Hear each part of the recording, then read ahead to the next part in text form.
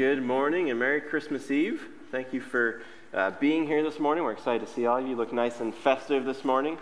We'll kick off this morning our Christmas Eve celebration. We'll worship together, and then we'll gather together again tonight at 6 to conclude the day in a candlelight service. So we're glad you're here. My name's Chris. I'm the pastor here. If you have any questions about anything we do today, anything that's shared, I'd love to talk with you after the service. Once again, thank you for coming and welcome. As we get started, it's our practice as a church to just take a few moments in silent reflection in our own hearts to pray and prepare our hearts for worship. So please do that with me now. Let's bow and pray together.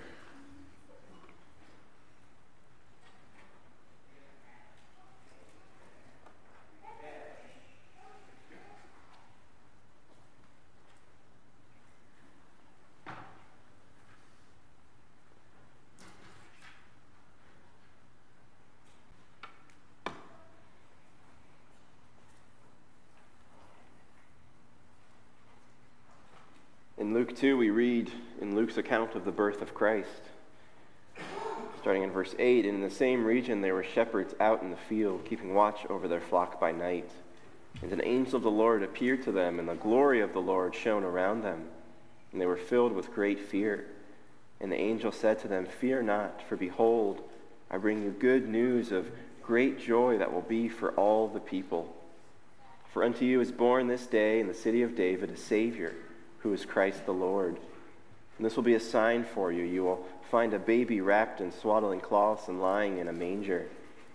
And suddenly there was with the angel a multitude of the heavenly host praising God and saying, 'Glory to God in the highest, and on earth peace among those with whom he is pleased.'" And so, Father, help us to share in that praise this morning, to glorify your name because of the peace, the hope you have brought us in the coming of your Son, our Savior, in whose name we pray. Amen. And in that hope, we light the fourth candle of Advent, and I invite you all to stand, and we'll sing together.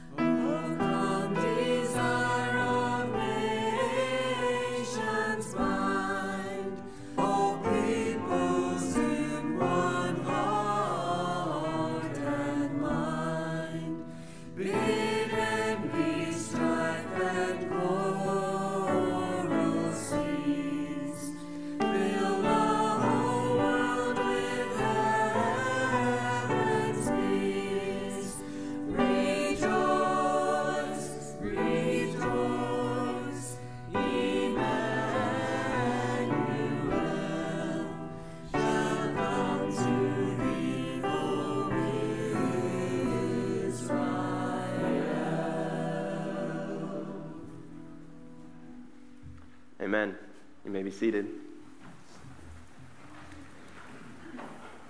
Well, let me just say a welcome and thanks to our choir this morning. And so to Marge on the keys, thank you for leading us in song this morning. Let me extend another welcome and an invitation to you all. Thank you again. Welcome to our worship service this morning. And let me invite you afterwards not to run off. I know Christmas Eve is a busy day, so some of you might have plans. But if you're able to stay, our community room will be open. You can stay and fellowship and welcome and wish each other a Merry Christmas. And then I invite you once again to come back tonight at 6 p.m. for our candlelight service. That'll be a different service than what we're doing this morning. This morning is more of a celebratory worship service. Tonight will be a more reflective service with candlelight and a time in Matthew's Gospel. So we invite you to stick around after the service to come back tonight as we celebrate Christmas together as a church family. And as we continue to do so, please join me in a time of corporate prayer. Well, faithful Father, we thank you for the hope, the peace, the joy that this season brings, that this time of remembrance brings, that into a world of darkness, you brought this announcement even to humble shepherds, that your Son had been born into the world, and not in a way that was full of earthly riches or glory, but in a way that was humble, in a way that showed us that you've come for the weak and the lost, for the humble sinners who are wandering in the storms of darkness. You have brought harbor and peace in the gift of your Son. And so help us this morning, wherever we've been, whatever we've been facing, whatever we've been struggling with this year, this season. Help us to come now to this hope, to the hope that we have in the birth of Christ and the life and the death and the resurrection of Christ. Let this Christmas, let this time of worship and reflection on your word, let it be a time that holds us up, that reorients us to the hope that we have in Christ. Forgive us for all the ways that we've placed our hope in other things this week, this year. And help us to renew once again, to turn our eyes once again to the hope of Christ, the hope that the shepherds saw, that they heard declared by the angel, that your Son has come into the world to rescue sinners. So Lord, steady us, secure us in Christ this morning as we worship, as we pray, as we serve one another through singing, through caring for one another, through welcoming one another, through sitting under your word. Bless our worship and our work together as your church. In Christ's name, amen. Amen. Well, now let me dismiss the kids to a time of Weymouth Kids with Mr. and Mrs. Pixon, so you guys can line up behind them. And then I invite the rest of us to stand and sing another couple Christmas songs together. So please stand, and we'll sing together.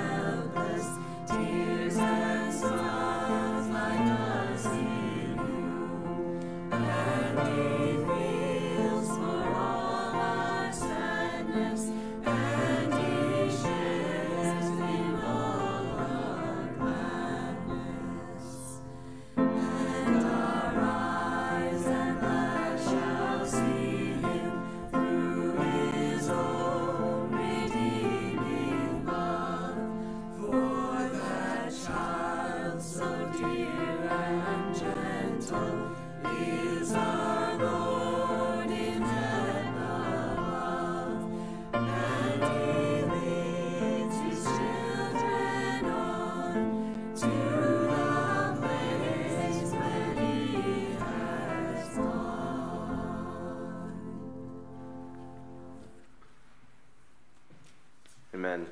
You may be seated.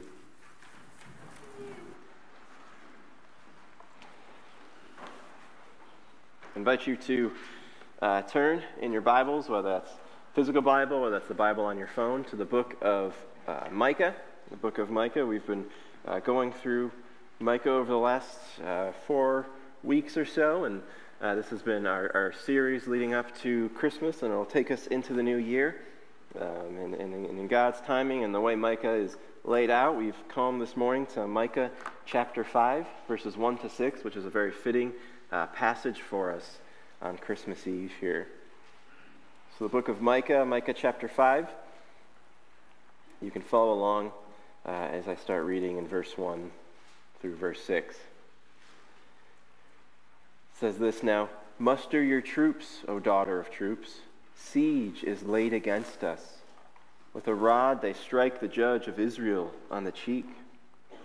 But you, O Bethlehem Ephrathah, who are too little to be among the clans of Judah, from you shall come forth for me one who is to be ruler in Israel, whose coming forth is from of old, from ancient of days.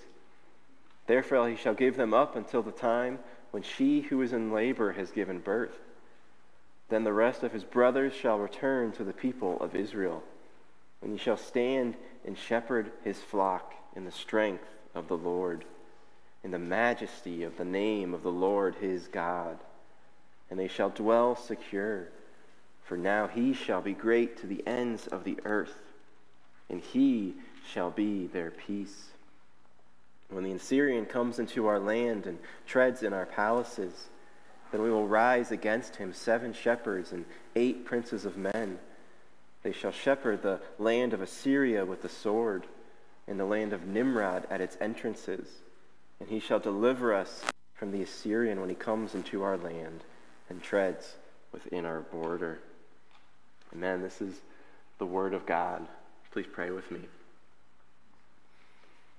Faithful Father, as we come to your word now, and this morning when we are celebrating the birth of your Son, show us anew the glorious promise you have fulfilled in Christ, who is our peace.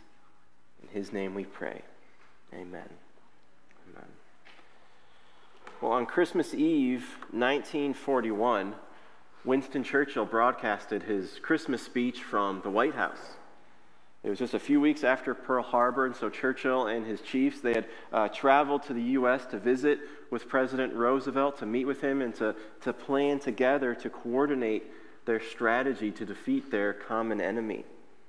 And in his speech, Churchill, he celebrated the unity that he felt with the United States, but he also confessed the strangeness of celebrating Christmas at a time when the entire world was besieged by war.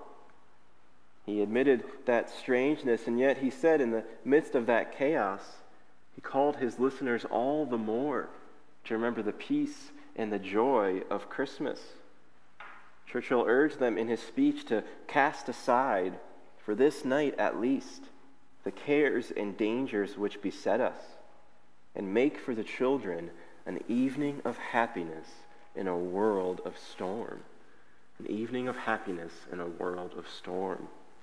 And indeed, as we ourselves celebrate Christmas amidst the storms of our time, amidst the storms even in our own lives, we too can rest in the peace and the joy that comes from remembering that in the birth of Christ, God has brought true happiness, true hope into a world of storm. And it is this hope that Micah points us to, that Micah promises in Micah 5, 1 to 6. Micah was a prophet to the people of Judah during a time in which they, much like Europe in 1941, were besieged by a foreign power. The Assyrian Empire was at their borders, creating great fear for the people of Judah. But in the midst of this siege, in the midst of this hardship, God promises through Micah that deliverance is going to come. And it's going to come from a surprising place, the town of Bethlehem. And from that town will come a shepherd king who is going to deliver his besieged people. But as we read this, we recognize that it's not until we get to the Christmas story, it's not until we get to the birth of Christ, that we see how this promise in Micah 5 is fully fulfilled. Because as we read our Bibles, what we discover is that it is Christ himself who is the shepherd king, who was born to deliver his besieged people. That's our message of hope this morning as we celebrate the birth of Christ, that Christ is the shepherd king born to deliver his besieged people. And so let's see how this unfolds in the text by looking first at the siege in verse 1 and then at the shepherd king in verses 2 to 6. So first, the siege in verse 1. Because what's been going on through the book of Micah is that God has been speaking through Micah to promise his people, the people of Judah, that even as he brings judgment and exile against them for their sins, he's also going to ultimately rescue them. He's going to ultimately deliver them, even in the midst of exile. He's going to bring them not just a restoration for themselves, but a restoration that will include all the nations of the earth. And so, like Churchill, Micah, at the end of chapter 4, he calls the people of Judah to stand with courage against their present adversaries. In chapter 4, verse 13, he declared, "Arise and thresh, O daughter of Zion." He declared how God was going to gather their enemies to them like wheat to be threshed at the harvest. And then in verse 1 of chapter 5, Micah refers to God's people not as the daughter of Zion, but as the daughter of troops, because he's telling them to muster their troops, for siege is laid against us.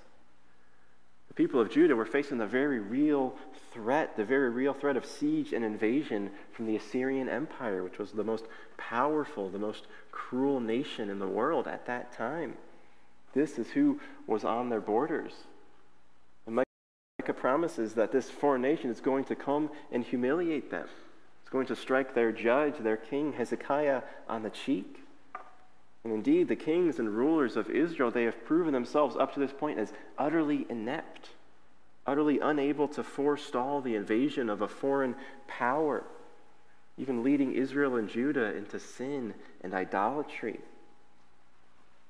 And as we read this, while we may not be facing the same kind of siege that the people of Judah were facing in Micah's day, we certainly face a siege and a humiliation of our own.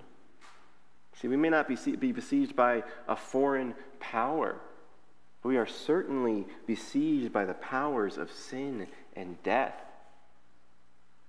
We all have an enemy that's not just at the gates. We have an enemy that's within our own hearts.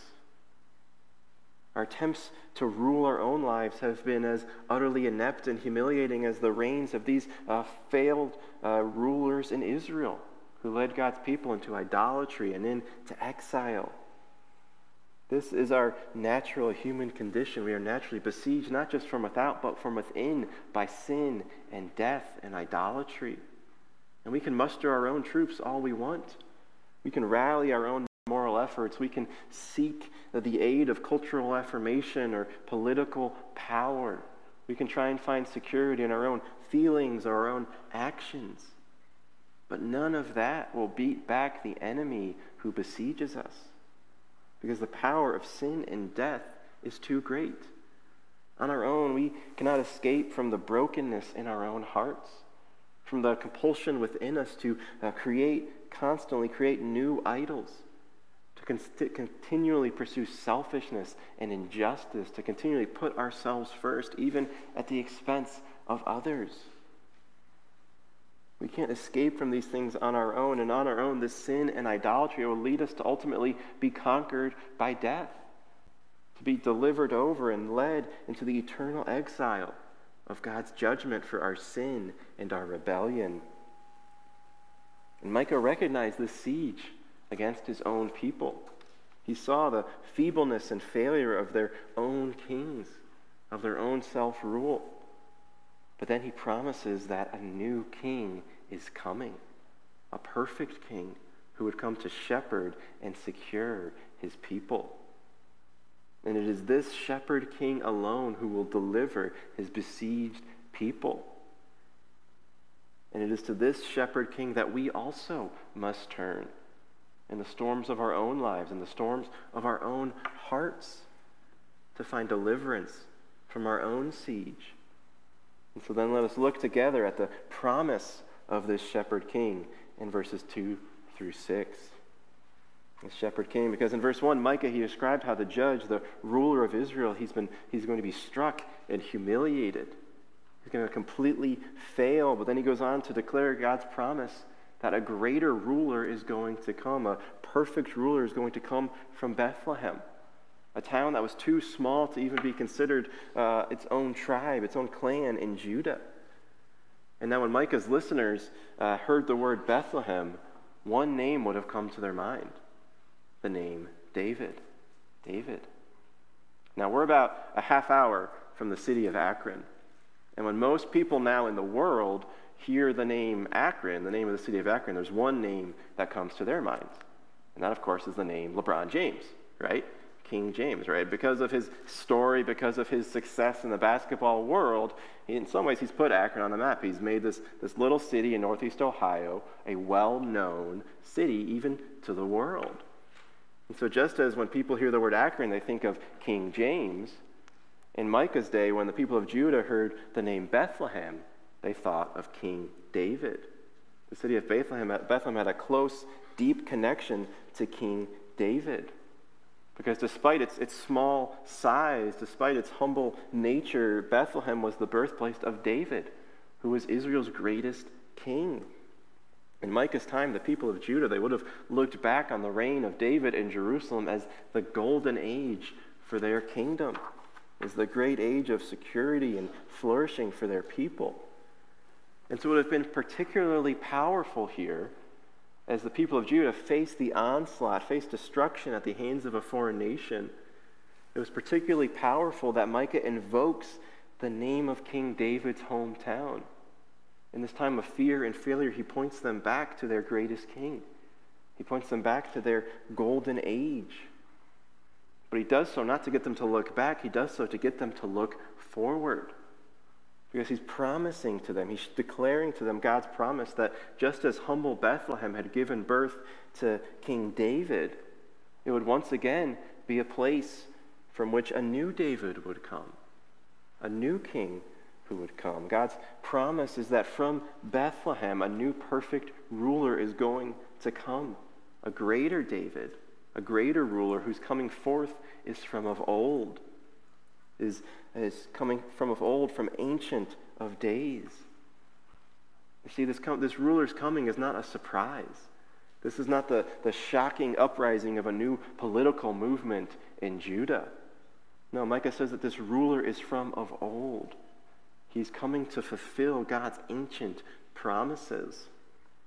Promises like 2 Samuel chapter 7, where in that book, God, he made a covenant, a promise with King David. What's happening in 2 Samuel 7 is David is king in Jerusalem, and he wants to build a house, build a temple for the Lord. But then the prophet Nathan comes to David, and he says to him, he tells him God's word. He says, "The Lord declares to you that the Lord will make you a house. When your days are fulfilled and you lie down with your fathers, I will raise up your offspring after you, who shall come from your body, and I will establish his kingdom. He shall build a house for my name, and I will establish the throne of his kingdom forever. I will be to him a father, and he shall be to me a son." See, David wanted to build a house for the Lord, but the Lord comes to David and says, "No, I'm going to make you into a house. I'm going to raise up an offspring after you who's going to build a house for me. And I'm going to take that offspring and give him an eternal throne, an eternal dominion, an eternal kingdom and rule." And God's covenant here, his promise with David, was partially fulfilled in David's own son Solomon, who would go on to rule Israel, who would go on to build the temple of the Lord. But then one generation later, after Solomon, the kingdom of Israel would be divided into two nations through civil war. And eventually they would be exiled and oppressed by foreign nations. So God's promise to David in 2 Samuel, it wasn't fully fulfilled in his son Solomon. But God, here in Micah 5, what he is doing is he is declaring That even as his people are besieged by foreign invaders, even as the kingdom of David has failed, even as there is no longer a king in Jerusalem who can fight back foreign invaders, who can lead the people back into the right worship of the Lord, even though there seems to be so much fear and failure going on around them, God promises that even though this is going on, he himself has not failed. Even as they face the threat of occupation, the threat of exile, the threat of judgment, God's promises have not failed. Micah is declaring that the one who was promised from of old, that this promised offspring of David, that God promised in ancient days, he is still going to come. He's going to come forth from Bethlehem, from David's city, because he is the offspring of David. He is the greater David. He is the fulfillment of God's promise to David.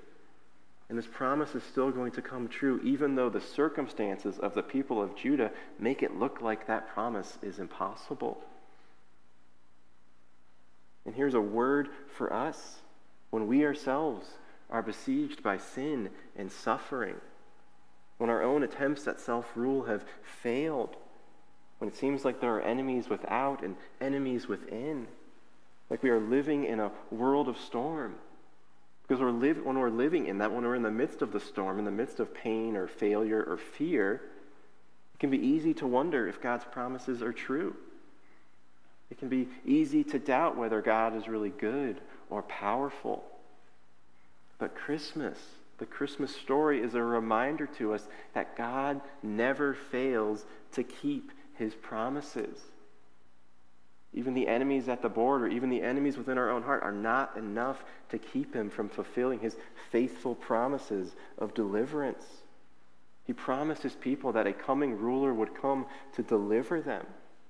And Christmas is the announcement that this promised ruler has come, that he has arrived, that he was born in Bethlehem.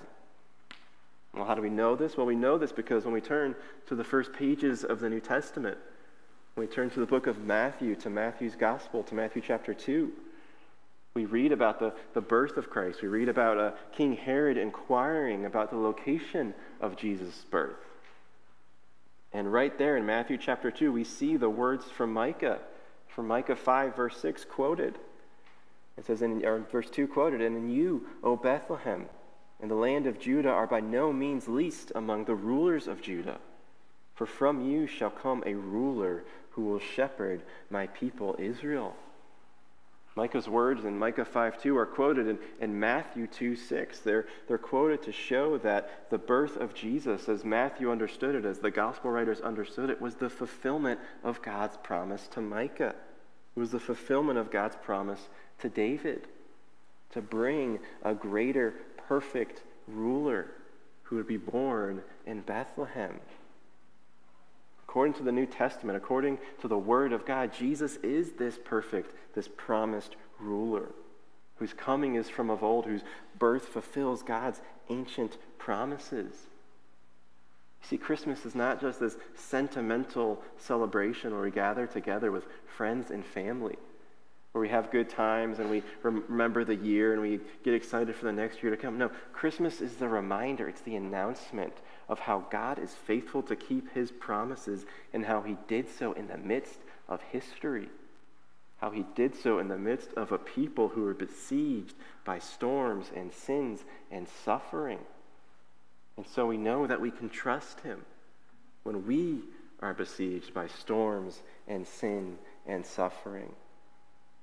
Because through his birth in Bethlehem, Jesus is revealed as the true David, as the perfect king, the perfect ruler, whose birth fulfills God's promises, whose birth is evident that God will always be faithful to his word. And so Christmas, this time when we celebrate the birth of Christ, this is a time for us in the midst of the storms of our life, of the sieges in our own hearts, to remember how God has brought his perfect ruler into the world, this perfect ruler to come and break the siege, to come and deliver us from sin and death, our great enemies. We are not like the people of Micah awaiting the coming of this ruler. We are people who get to celebrate that this ruler has come, that he has arrived to shepherd his people with the strength of the Lord. And this is the picture that Micah gives us in verse 4 of how this coming king will rule. He says that he will stand and shepherd the flock in the strength of the Lord, in the majesty of the name of the Lord his God. According to Micah, this coming king will be no mere figurehead.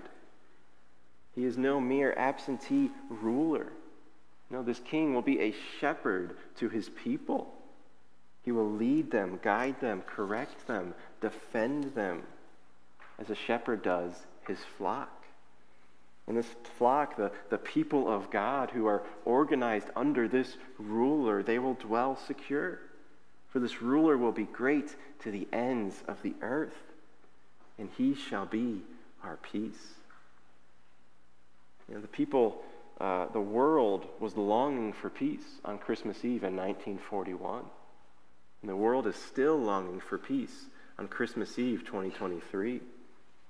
And our own hearts are also longing for peace, as we might be grieving the divisions in our own families that are extra painful this time of year, as we regret the disappointing thoughts and actions that have marked our lives this past year, as we survey the damage in our lives and in our world that are wrought by this siege of sin and death. We long for peace and restoration.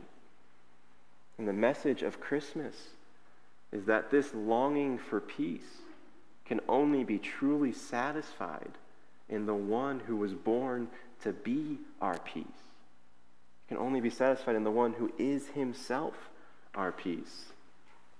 This is how the Apostle Paul puts it in Ephesians 2, where he's writing to a church that was so easily divided between Jew and Gentile. Paul writes in Ephesians 2, "For he himself is our peace, who has made us both one and has broken down in his flesh the dividing wall of hostility by abolishing the law of commandments expressed in ordinances, that he might create in himself one new man in place of the two, so making peace. He might reconcile us both to God in one body through the cross, thereby killing the hostility." Here in Ephesians 2, Paul, he is writing about how the Jews and the Gentiles who literally had a wall built between them in the temple, how in Christ they are actually made one new man. How through faith in Christ that wall has been torn down. They are one new people. And the way they are one new people is because this shepherd king has come. This peace has come in the person and work of Christ. That Christ has come to bring peace where there was previously division and destruction. And he did so by reconciling both groups of people to God through his own body on the cross. Paul is saying that the only way that believers can truly have peace with one another is that together we have peace with God. And the reason we can have peace with God is because Jesus Christ has purchased this peace. Because he has secured this reconciliation through the death of his own body on the cross. You see, what unites us as a church is not that we celebrate the same holidays. It's not that we believe the same things politically or culturally or socially.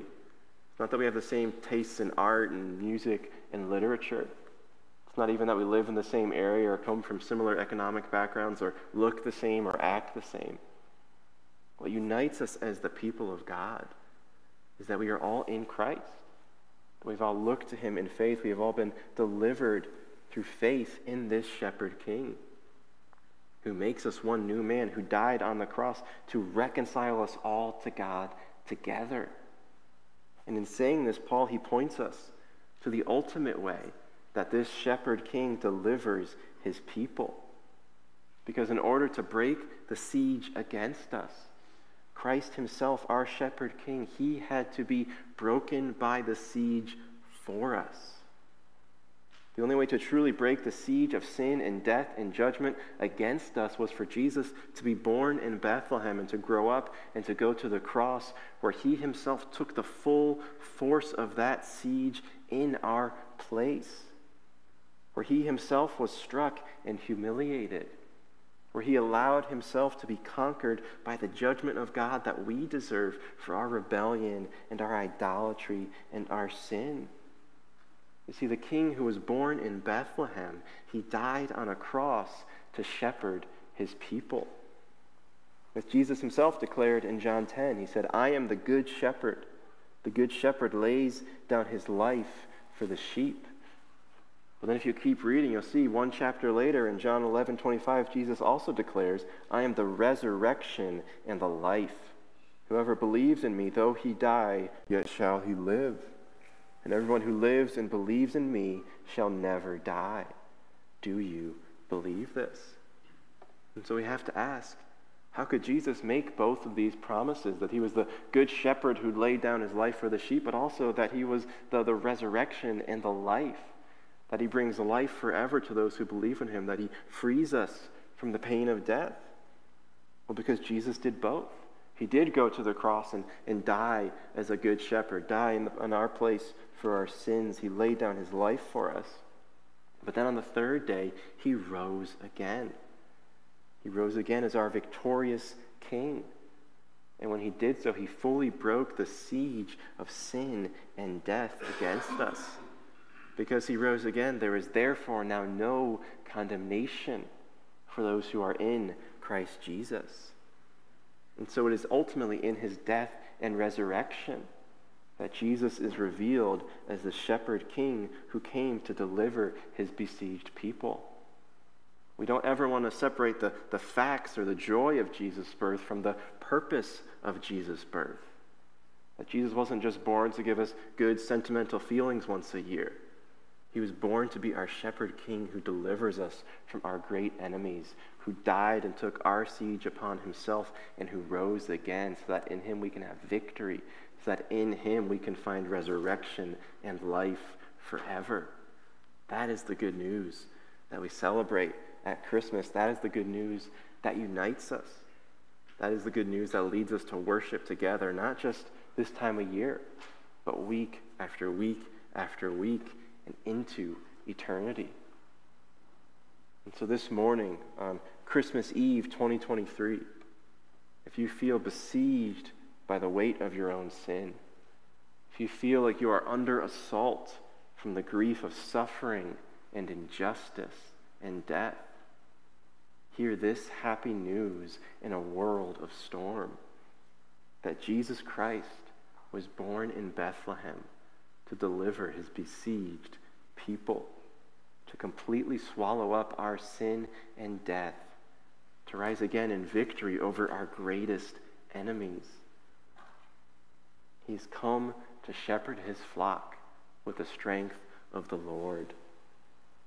And if we trust in him, if we place our faith in him this Christmas, if we turn our hearts back to him this morning, then we will dwell secure, no matter what storms rage around us. For he himself is our peace. He himself is our peace. Please pray with me.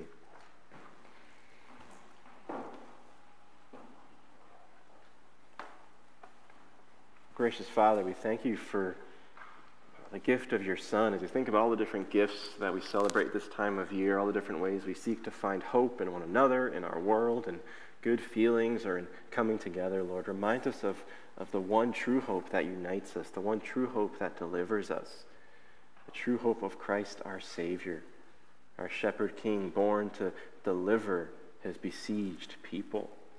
So Lord, free us from the sieges in our own hearts, free us from sin and temptation, help us to walk in the victory and the life that are ours in Christ. Help us not to separate the celebration of this time from the purpose, the reason Christ came into the world, to rescue and deliver sinners. Help us to live out of this unity, out of this joy, out of this hope and this peace. And help us to go and share it with others this Christmas for your glory and for the good of your kingdom, which will last forever. And we pray all this in Christ's name. Amen. Amen. Well, we'll close our time singing once more together, so please stand and sing with us.